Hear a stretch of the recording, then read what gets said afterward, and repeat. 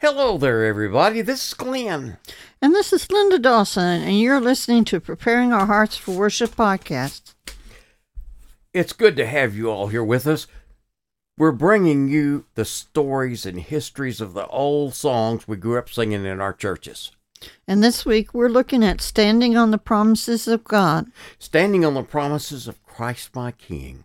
Through eternal ages, let his praises ring. Glory in the highest, I will shout and sing. Standing on the promises of God.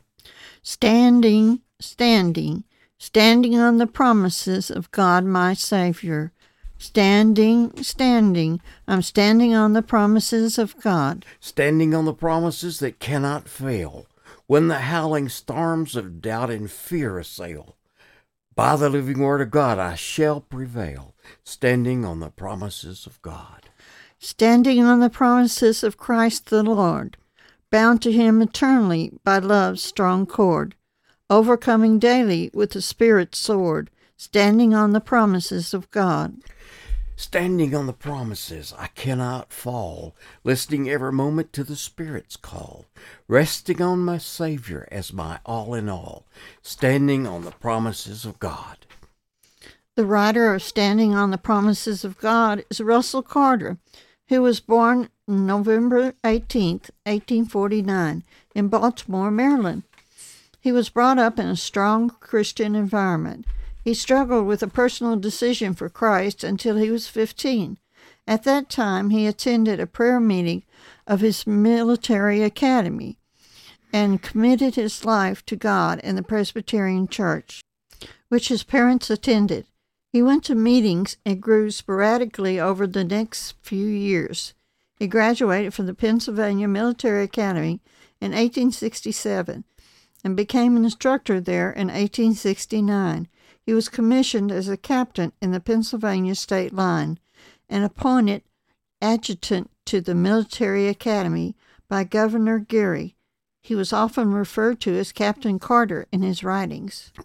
Carter was a professor at the Academy of Chemistry and Natural Sciences. While teaching in 1872, he began to have heart trouble. In 1876, he went to California for 3 years as a sheep rancher to try to straighten out his health. In 1879, he was back at his parents' house in a state of collapse. He had heard of a ministry of Charles Cullis in Boston and decided to try healing by faith. He prayed to God would heal him, and then he took a trip to see Cullis. He was healed, and when he returned 3 days later, he went back to work at the Military Academy and became professor of civil engineering and advanced mathematics. By the end of 1879, Carter was looking for more of the presence of God. He started to attend Methodist meetings. He struggled with their emphasis on the sanctification experience, but prayed about it and asked God to give him everything from the Bible.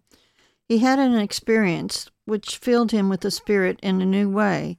He allied himself with the Methodists. In 1880, he wrote Miracles of Healing. In 1882, he revamped the book published in England called Pastor Bumhart.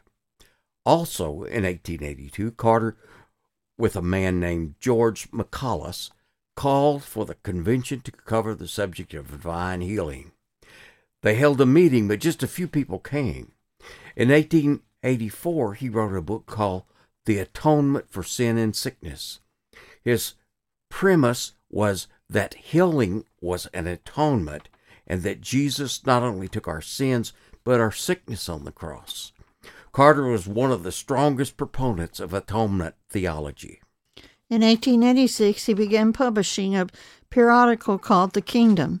He had a strong musical ability and wrote hymns in Promises of Perfect Love with John Sweeney in 1886 and Hymns of the Christian Life in 1891. One of his most famous songs is Standing on the Promises. In 1887, Carter became associated with the Methodist Episcopal Church and was given a license to preach by Bishop Floss. He is sometimes referred to as the evangelist Kelso Carter. in newspaper articles of 1890. He also seems to have had a nervous breakdown, which he refers to as a brain prostration. Dr. Cullis prayed for him, but he did not receive any significant relief until he attended camp meeting in Mountain Lake Park, Maryland, in July of 1887. In 1888, Carter had an attack of malaria fever. He was sick for 2 weeks and recovered. However, he was left feeling chronically weak. He was eventually prayed for by Charles Cullis, A.B. Simpson, and John Dowie, but did not improve. He initially took some medicine, but discarded it within a short time. He committed to seek healing through prayer alone, but continued to struggle. Carter was also under marital pressure, as his wife Josephine was possibly mentally ill. In 1889, he was ordained as a deacon in the Methodist Episcopal Church by Bishop Bauman. The Methodist Episcopal Church was opposed to the teaching that healing was in the atonement. In the summer of 1892, Carter made some very major changes in his life. He went to California, ostensibly for health, leaving his family back east in Maryland. Things became difficult, however, when he filed for divorce from his wife. That would have been viewed as scandalous at the time. His relationship with people he'd been closely associated with for almost 20 years was shattered. He ended up breaking with the Alliance and their teaching on divine healing, specifically on the stance of no help from physicians. He seemed to swing widely in the other direction.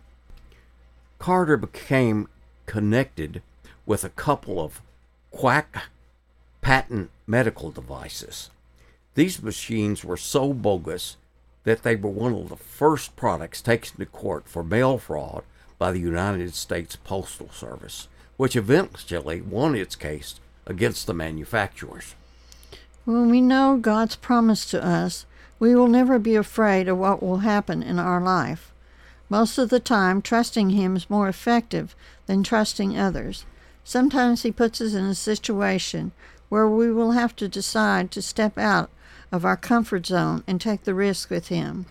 God chose to heal him, and Carter lived with a healthy heart for another 49 years, though he would later suffer from other health issues from which God did not choose to heal him.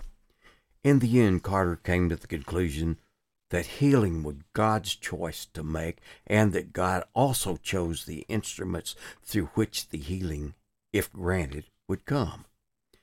His hymn was a personal testimony to his faith. Carter changed his theology from healing is in the atonement to healing by faith in this age is a matter of special favor from God, and is always peculiarly under the guidance and leading of the Holy Spirit.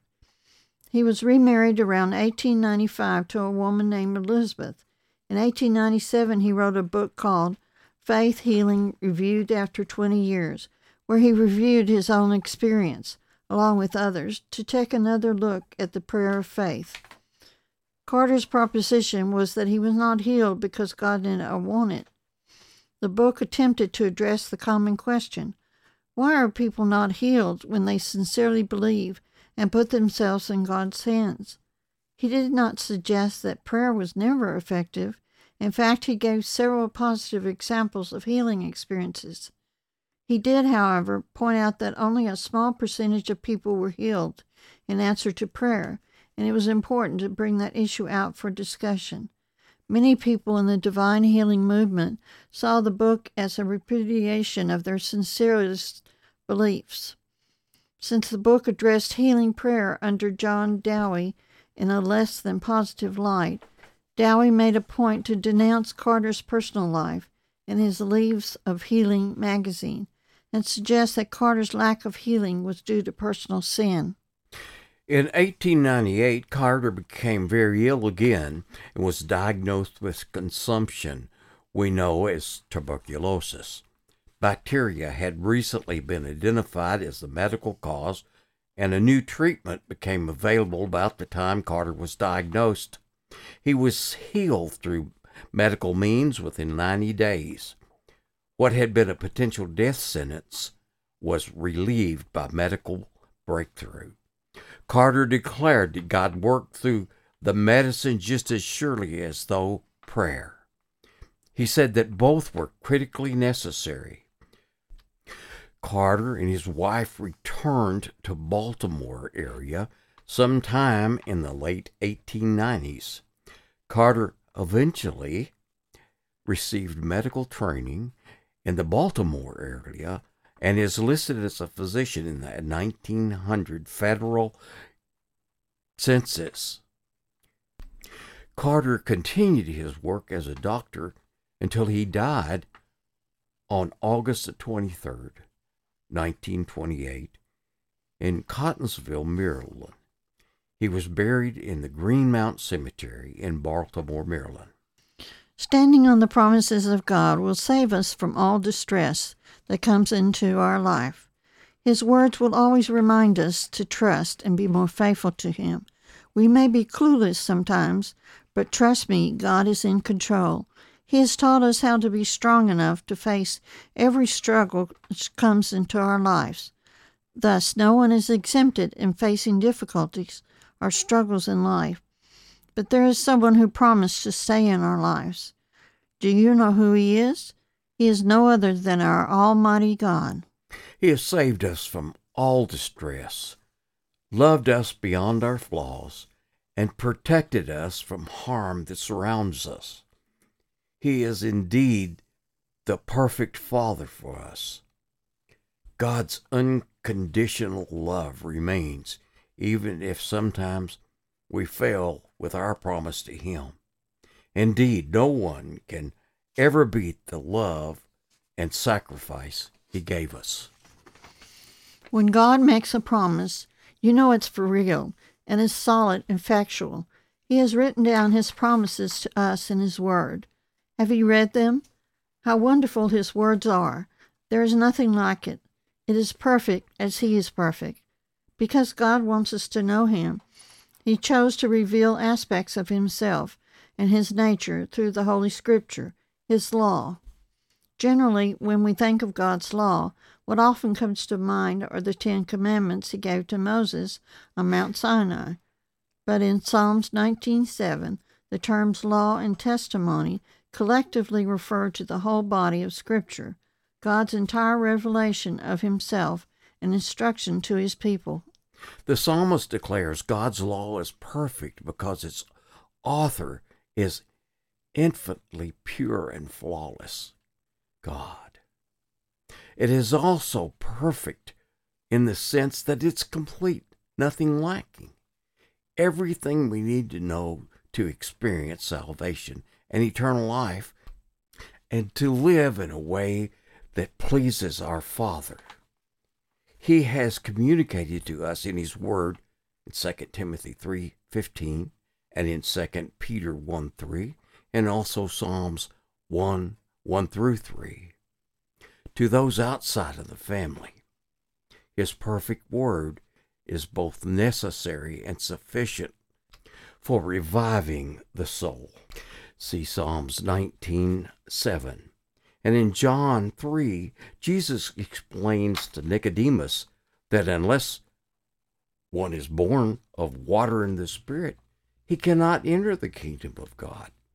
As water is used for cleansing, the Spirit of God uses the water of the Word of God, Ephesians 5:26, to reveal our need for a Savior, to cleanse us of our sins and redeem us unto Himself, that we might be fit to enter the kingdom. To those already redeemed, God's Word is our compass for life, that faithfully and continually registers true. God's Word is trustworthy because it is spoken by a God who cannot lie. Numbers 23:19 says, God is not man, that He should lie, or a son of man, that He should change His mind. Has He said, and will He not do it? We can confidently trust that what God tells us in His Word and depend on it for guiding our direction when we wander and lose our way. Father God's perfect word carries the promise of blessing if we observe and obey, and not only during our lifetime, but for all generations to follow. Deuteronomy 12:28 says, "Be careful to obey all the words that I have commanded you, that it may go well with you and with your children after you forever. When you do what is good and right in the sight of the Lord your God." Everything we need to know to live a wise and godly life here and live forever with Him in glory is found in His Word. Therefore, let's seek to adore God more deeply and come to know Him fully by feasting on the riches of His perfect Word. Lord, your word is described in terms of its perfection, purity, and eternity. It is perfect. It is so complete that nothing can be added to it or taken from it. The law of the Lord is perfect, converting the soul. Psalms 19:7. Whatever I command you, be careful to observe it. You shall not add to it nor take away from it. Deuteronomy 12:32. I am blessed to hold your word in my hands and to read it, allowing me to come to know you and your Son Jesus Christ intimately as my God and Savior. Scripture is pure. It's without defect and error. The words of the Lord are pure words like silver, tried in the furnace, and earth, purified 7 times. Psalms 12:6. Your word is pure, that it reflects your beautiful character and raises me to heights I can hardly describe as I read it every day. Help me hold its truths dear and keep me hungry and thirsty, for it I may continue to grow in grace and knowledge of you. Your word is eternal and unforgettable. Scripture tells me your word is immutable, which means, like you, it doesn't change. It is eternal in this, that it cannot pass away until everything its commands has been fully accomplished. Matthew 5:18. What a most blessed thought, that your word stands forever, in its purity and clarity, to guide me in the paths of your truth and your will. So we can depend on the work of God. If God says it, I believe it, and that settles it. I pray you know you're the Savior and you've trusted in His word. If not, you can do it right now. What's preventing you from doing that right now? When you die, do you absolutely know that you'll immediately be in the presence of God? You can know that for sure, that your name is written down in the Lamb's Book of Life, and you belong to Him. Now, Glenn, play Standing on the Promises on the tenor sax. Okay, Linda, I'll do that.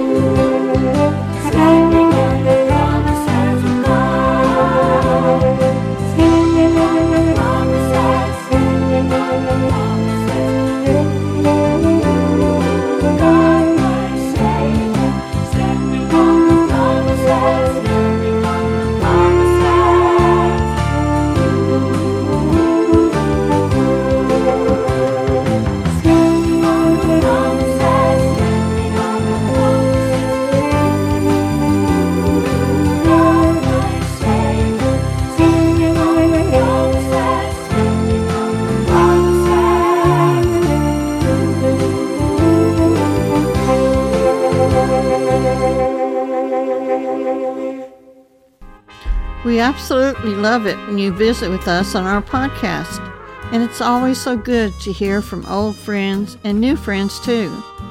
We enjoy sharing stories and history about the old-time hymns, the authors and events related to the writing of their songs.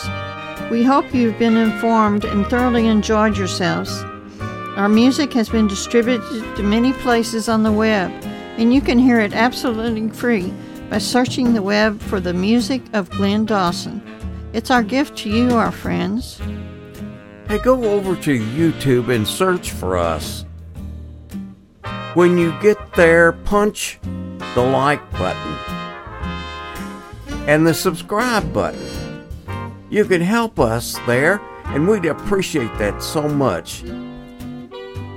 We need 4,000 watch hours in 12 months and 1,000 subscribers. This will help us get our channel going. Our program is a part of the Glenn Dawson Evangelistic Association, and we're a nonprofit organization dedicated to sharing Jesus with everyone. We enjoy hearing from you, and you can write us on the platform that you're hearing us on, or you can go over to our webpage at glendawsonea.com. That's Glenn Dawson, GLENDAWSONEA.com. We look forward to seeing you again next week on Preparing Our Hearts for Worship. God be with you, and goodbye Bye for now.